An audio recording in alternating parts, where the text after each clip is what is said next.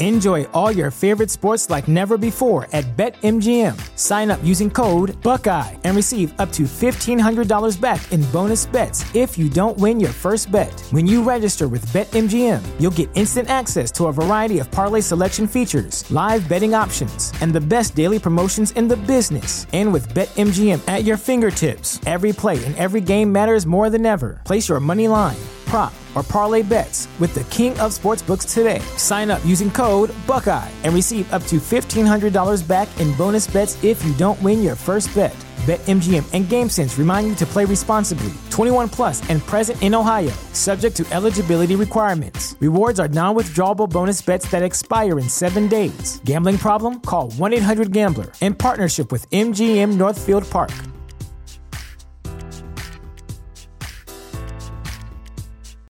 Welcome to another round of Boardroom or Miro Board. Today we talk retrospectives with Agile coach Maria. Let's go. First question. You've spent 2 hours in a team retro, but the only input you've heard is Dave's. Boardroom or Miro Board? Boardroom. In Miro, Dave can't hog the space because everyone can add thoughts anonymously, online, at the same time. Correct. Next.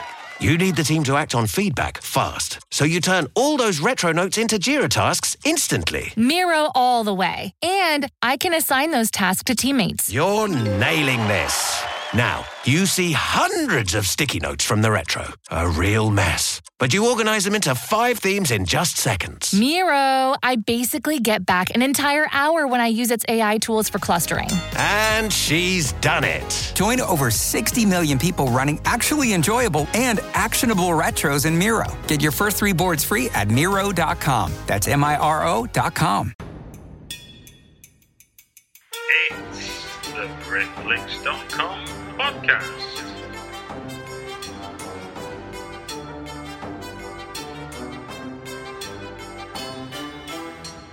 It's the BritFlix.com podcast. Welcome to another BritFlix.com podcast.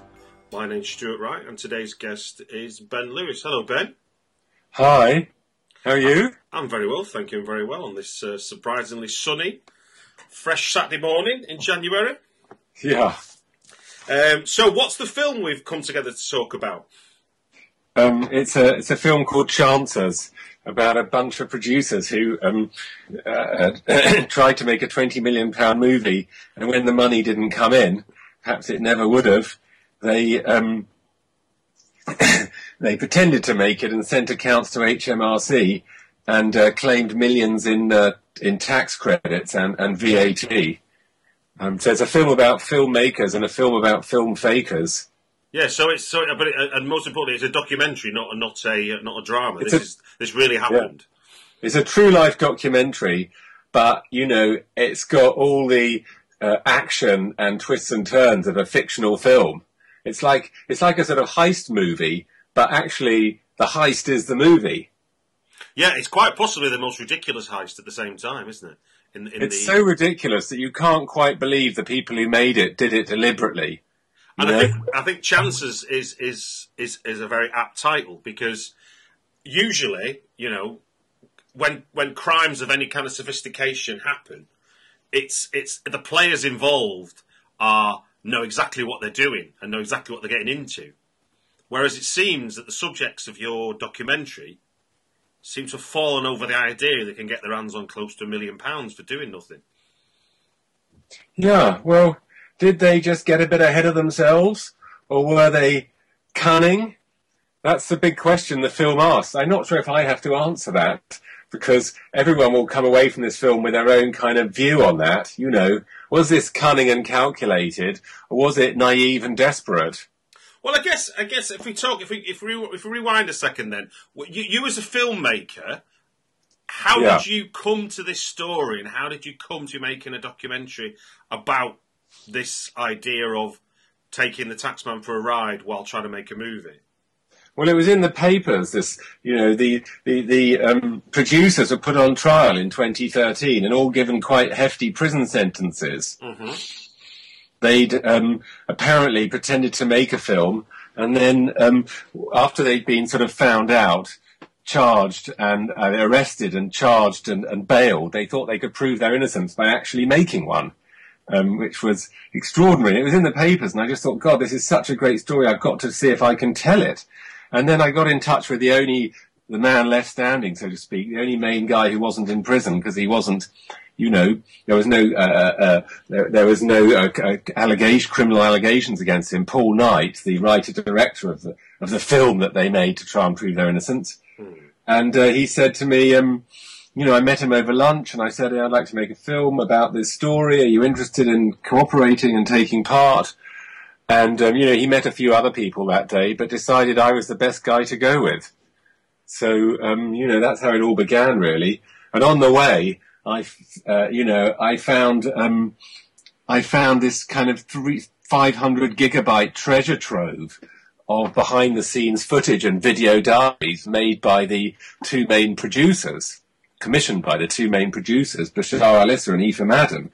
They didn't just kind of make a film to, inverted commas, prove their innocence or to show that they were committed filmmakers. They also produced behind-the-scenes footage and video diaries, all after they'd been arrested and released on bail. These video diaries in which they sort of tried to explain how legitimate their cinematic enterprise was. I'd never seen anything like it. It was extraordinary. I thought it was absolutely hilarious. It's like an Ealing comedy. I thought also this is a morality tale for young people. How not to get involved in the film business, how not to make a movie. I thought this is a morality tale. Young people should watch this, so they can be a bit more, a bit more wary, really, because everyone's so desperate to get into the film business, and everyone, there's so much bullshit in the film business, isn't there? Oh, without a doubt, no, and I think that's what the documentary highlights fantastically is that you put a celebrity name on a PowerPoint presentation, and for some people that's like saying you've got them, whereas the reality is you're just throwing a name in the air. Yeah, that's right. Yeah. There's about as much chance of you getting Christian Bale or Michael Caine as there is in coming round for tea to my house tonight. And you hear these sort of stupid conversations all the time in Soho House and other sort of, expensive watering holes in London and Mayfair. I mean, London is full of people with a toehold in the media who are talking themselves up. And, as a documentary filmmaker, I know that most people are actually making films. We're too poor to actually go to these places. People making this shit, we don't get paid enough. Or we're working too hard. Or we're too exhausted, or we're too worried that our new project is going to turn out to be crap, and we're too depressed, and so we're staying at home. We're not going out swanking around. We're staying at home trying to make sure our film is as good as possible. How did you come across the 500 gigabyte thing? Was that just public domain? It was a tip-off from Paul Knight. Yeah. He set me on to an Italian cameraman who was very difficult to get hold of. And eventually, after 6 weeks or something, we managed to sort of get a courier to pick up this hard drive. I didn't know what was on it. And the hard drive was corrupted. I had to send it away and get it repaired for several £100s to extract footage. And then I sort of looked at it and I was like, oh, my God, what have I got? This is brilliant. This is how I can tell this story. Because Aoife Madden wouldn't talk to me, and her family wouldn't talk to me, and her friends wouldn't talk to me.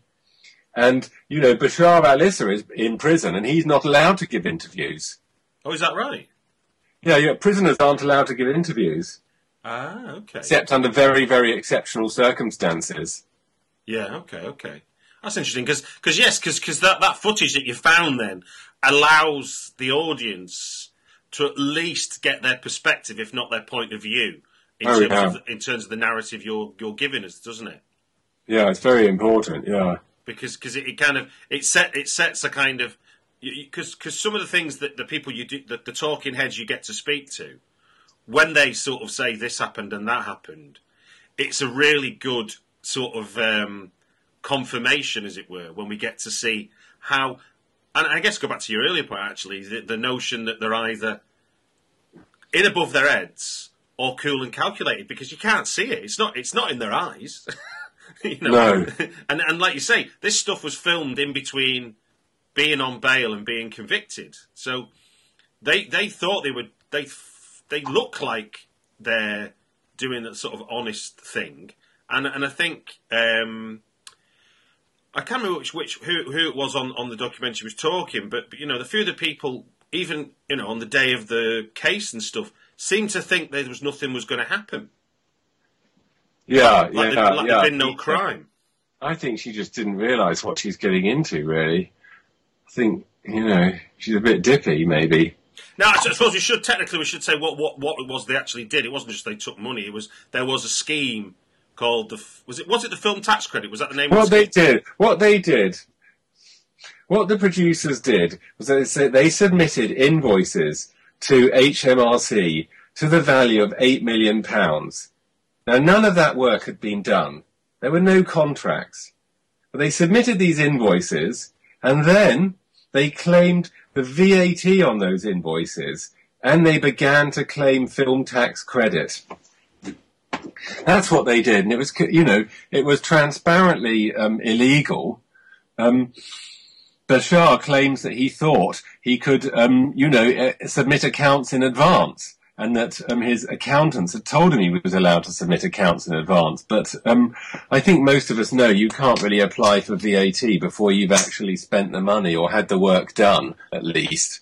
Maybe you can get the work done, get the contract signed, and then the work is about to be done, but you claim the VAT. But you can't really claim VAT for stuff you haven't got any contracts for, and for work that hasn't been done. That's, absurd. No, because, usually there's a quid pro quo, isn't there, is that you've charged something out that's got VAT on it, and you buy stuff with VAT on it, and the net is what you receive, isn't it? It's not it's not a bonus. Yeah, no. And it's interesting that the film tax credit is something that has been talked about a lot, and I guess it's close relative, the Seed Enterprise Investment Scheme and the Enterprise Investment Scheme that exists now, which is not just for film, it's for any speculative business to attract investors, and you can get tax credits against what money's brought in from investors that helps. Because essentially it's a scheme, and film tax credit was the same. They're schemes that help reduce risk for people with money, aren't they? Whereas actually in your film, what was the revealing thing for me was in your film, the big money crime that they seem to have committed was more about the sleight of hand over VAT they paid charged HRMC for. Well, they didn't get far enough down the line to do the film tax credit stuff, but that would have been part of it.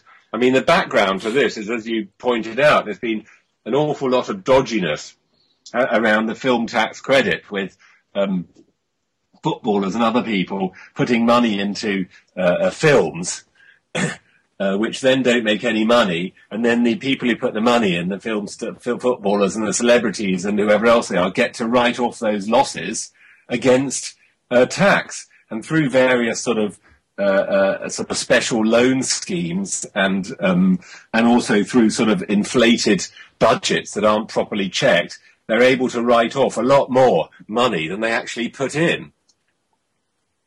And it looks like Bashar may have been wanting to sort of go down that road, but he didn't get that far. It was just a sort of VAT scam, really. Which in all fairness, is probably happening every day and any day in any kind of cash business world where there's a decent enough turnover, isn't there? Where this is what I guess this is bread. In the end, it's kind of bread and butter, but for the HRMC. But the fact it was about a movie.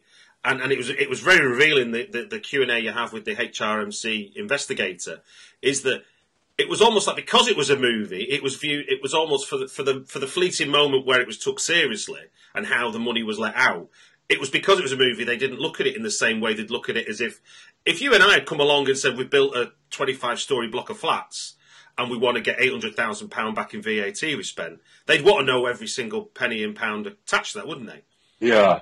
And it seemed that because it was a movie and they said, look, we need to move fast because we're going to make the movie, that it just sort of got signed through. It's kind of interesting. That was the interesting part for me. And also, the flip side of that is the red flag that you fly up, which is the average cost of feature films in Britain that are usually made are nowhere near 19 million for an experienced production company. Yeah. Yeah. What was, for you as a filmmaker, did it Did it frighten you that this goes on, and did you think that this is like unsustainable for the film business, or was you thinking, well, I'm kind of glad I go about things, I'm doing. There's a lot more honesty out there than there is this, and this is the exception. Well, that's a difficult question to answer. I mean, everyone knows that figures are juggled in the film business, and you'll never get a film off the ground if you wait till you've got the money before you start rolling. I mean, it's so difficult to finance a film, documentary or fiction, and at some point you have to take a risk and rob Peter to pay Paul, and, there's lots of little things go on like that. But the thing is, not quite on this scale. People don't actually write invoices this large for work that hasn't been done and claim the VAT on it. That's just, that's a whole nother level of silliness and deceit. So while, there's plenty of shenanigans that go on in the film business, this was a really exceptional case, and I think that's why HMRC went after them so hard and was so successful. What was it like? Getting somebody like the HMRC to come on camera to talk, was that a difficult ask, or was that something they welcomed? God, it took me a year. Really? It took me a year to get HMRC on board. I don't know why. Maybe they were embarrassed that they'd handed over £800,000. I think generally civil servants are worried about talking to the media. I wasn't very happy because I had to wait so long. I didn't see why I should. I just feel these kind of people, actually, they've got a responsibility to talk to the press. And then I ended up meeting, Alison Chipperton, and she's an extremely admirable woman. Yeah. And her colleagues, it may have been a bit silly to hand over 800,000 quid just like that, but they certainly got on the case quickly. No, and I thought they came across really well. And they went after it very well. Yeah, I was going to say, I think beyond the initial mistake, which, there are 70 million people of us living here, and there's millions of transactions to do with what they have to process every day. So that mistake can happen, but the way they came across and the way they talked about it kind of was assuring to me, really, in a way. I think it was great that you got them on. Yeah, well, I mean, you have to get people like that on a documentary, and it's more and more difficult to get people to agree to be in documentaries. I mean, I'm supposed to be a director, and 95% of my time is spent persuading people to take part in my films. It's exhausting. So who else was a tricky ask that you were glad to get involved? Well, loads of Aoife's friends just said, no way, go away. Right. And Sarah Clark, took a lot of persuading because she was totally innocent. She's a very, very lovely person, and she got hoodwinked into joining Aoife's company and working for Aoife for no money. And she didn't want to, look like a crook or look stupid. So I really had to spend months again trying to persuade her and saying, look, I'm not going to make you look stupid. This is something that might help other people if they watch it. And you've got a good story to tell, and you'll like being in my film. You'll like the way you look. Yeah, I mean, I must admit, I've through social media already, I've been putting links out to your IMDb page, telling all my filmmaker friends that they should watch this, because it's a genuine cautionary tale, I think, about the kind of razzmatazz that can come with a film, and then the reality of what is really happening, and how opposite those two things can be. I'm glad you liked it. No, very much. I mean, I'm involved. I'm involved with stuff myself, and when I was looking at what they were doing, I was thinking that it's because you're right. There is a tendency for filmmakers to have to spin plates that aren't spinning yet, so that everyone thinks the plate is spinning. But that's only like any kind of business kind of thing where you want to appear to be moving forward. There's one thing to say this will happen. There's another thing putting in a VAT claim for £800,000. Yeah, and it was the level of temerity that blew my mind. And then, like you say, the next part of that, when you're in the shit, as it were, for doing what you've done, to then try and remedy it in the way they do. Yeah. I mean, chutzpah. It's incredible, isn't it? Yeah, I mean, it's not, their remedy is not far off you and I bobbing down to the pub and going making a film this afternoon with our iPhones. Yeah, while trying to look like they're pulling off the equivalent of what would look like a 19 million production. And I must admit, I like that. I like the candidness of your. I think it's one of the HMC people said, well, it looked like a student film, but we didn't know what a £90 million film should look like in a kind of test footage way. And that's true in a sense, isn't it? Yeah. What was from a filmmaker sense? What was, as someone that's that close to the story, what do you think was a valuable lesson for you as a filmmaker going forward that you took from doing this documentary? That's a good question. I think, don't believe the hype. You've really got to be careful of people bullshitting you. Everyone's out for what they can get in this business. Actually be really careful with your accounts, I understand what my accountant's been on about the past few years. Also, as well, I think one of the things it rammed home to me, which again I couldn't believe how far this was able to get, is that I've been to Cannes the last 5 years, and that 5 years in a way for me has been trying to cement a reputation for myself that I'm a serious proposition in terms of being involved in making a movie. That doesn't make me a big filmmaker. It just means that the people I repeatedly see go, oh yeah, we know Stuart's been about whatever.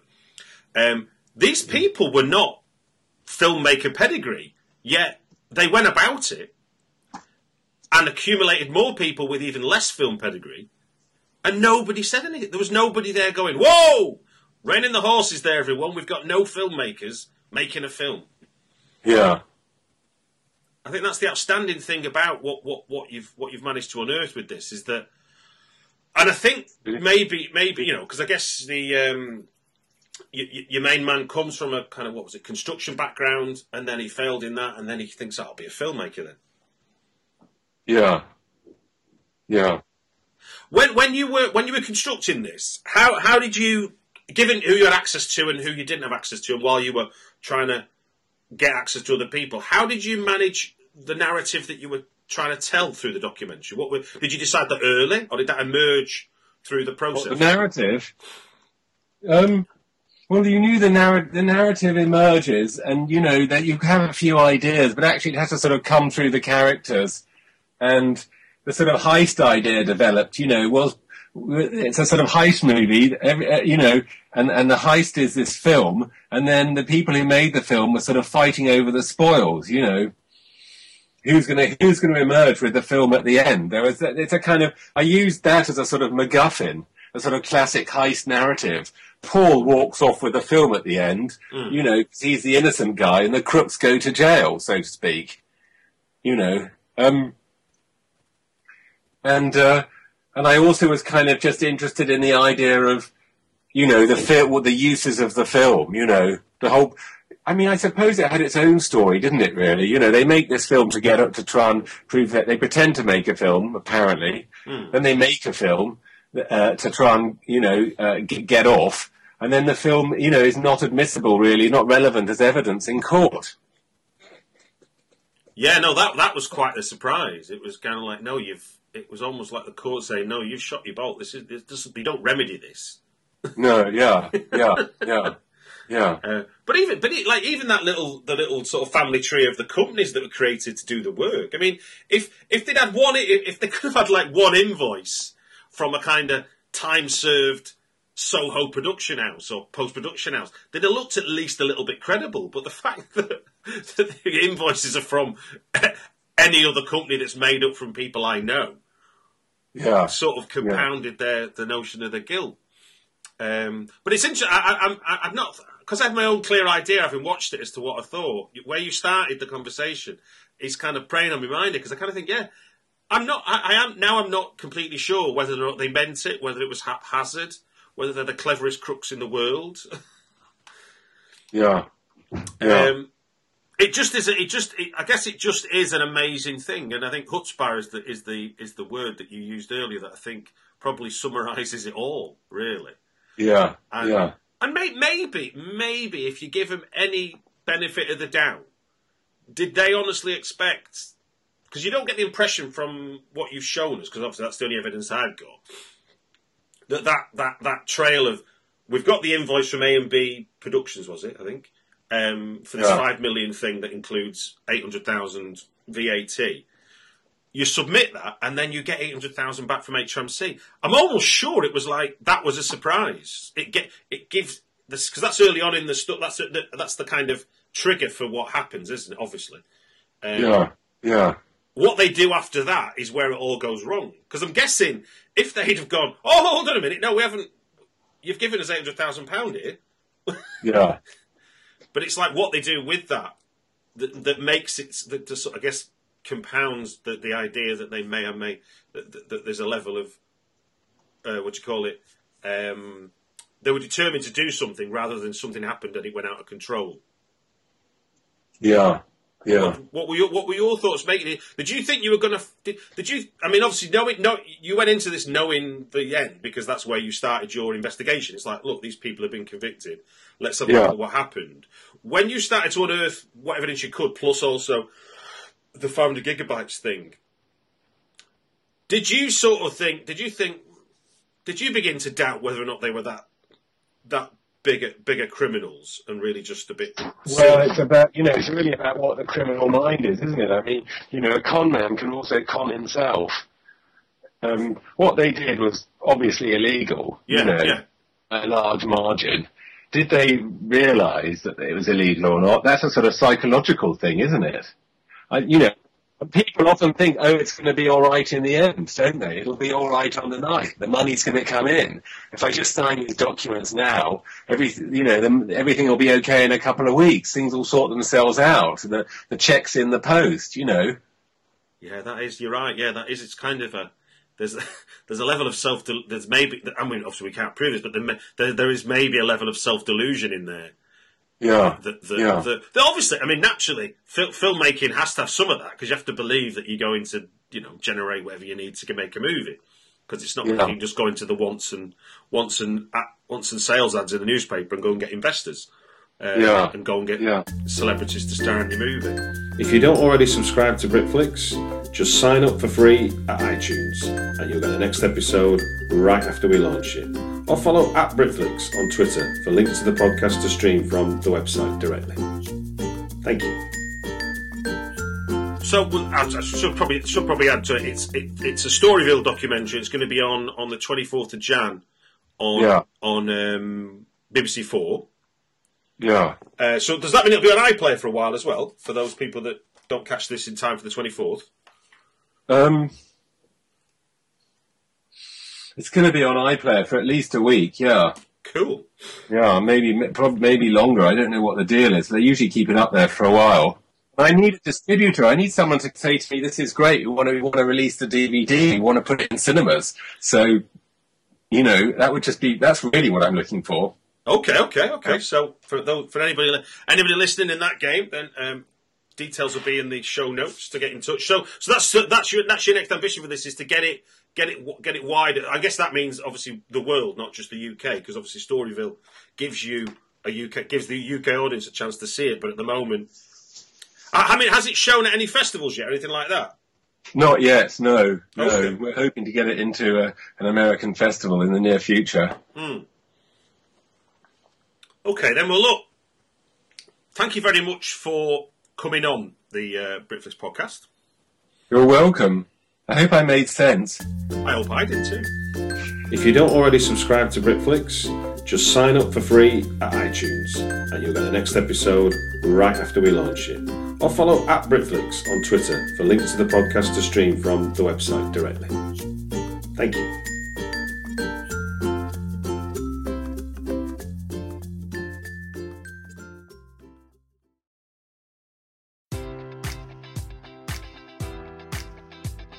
Enjoy all your favorite sports like never before at BetMGM. Sign up using code Buckeye and receive up to $1,500 back in bonus bets if you don't win your first bet. When you register with BetMGM, you'll get instant access to a variety of parlay selection features, live betting options, and the best daily promotions in the business. And with BetMGM at your fingertips, every play and every game matters more than ever. Place your money line, prop, or parlay bets with the king of sportsbooks today. Sign up using code Buckeye and receive up to $1,500 back in bonus bets if you don't win your first bet. BetMGM and GameSense remind you to play responsibly. 21 plus and present in Ohio, subject to eligibility requirements. Rewards are non-withdrawable bonus bets that expire in 7 days. Gambling problem? Call 1-800-GAMBLER. In partnership with MGM Northfield Park.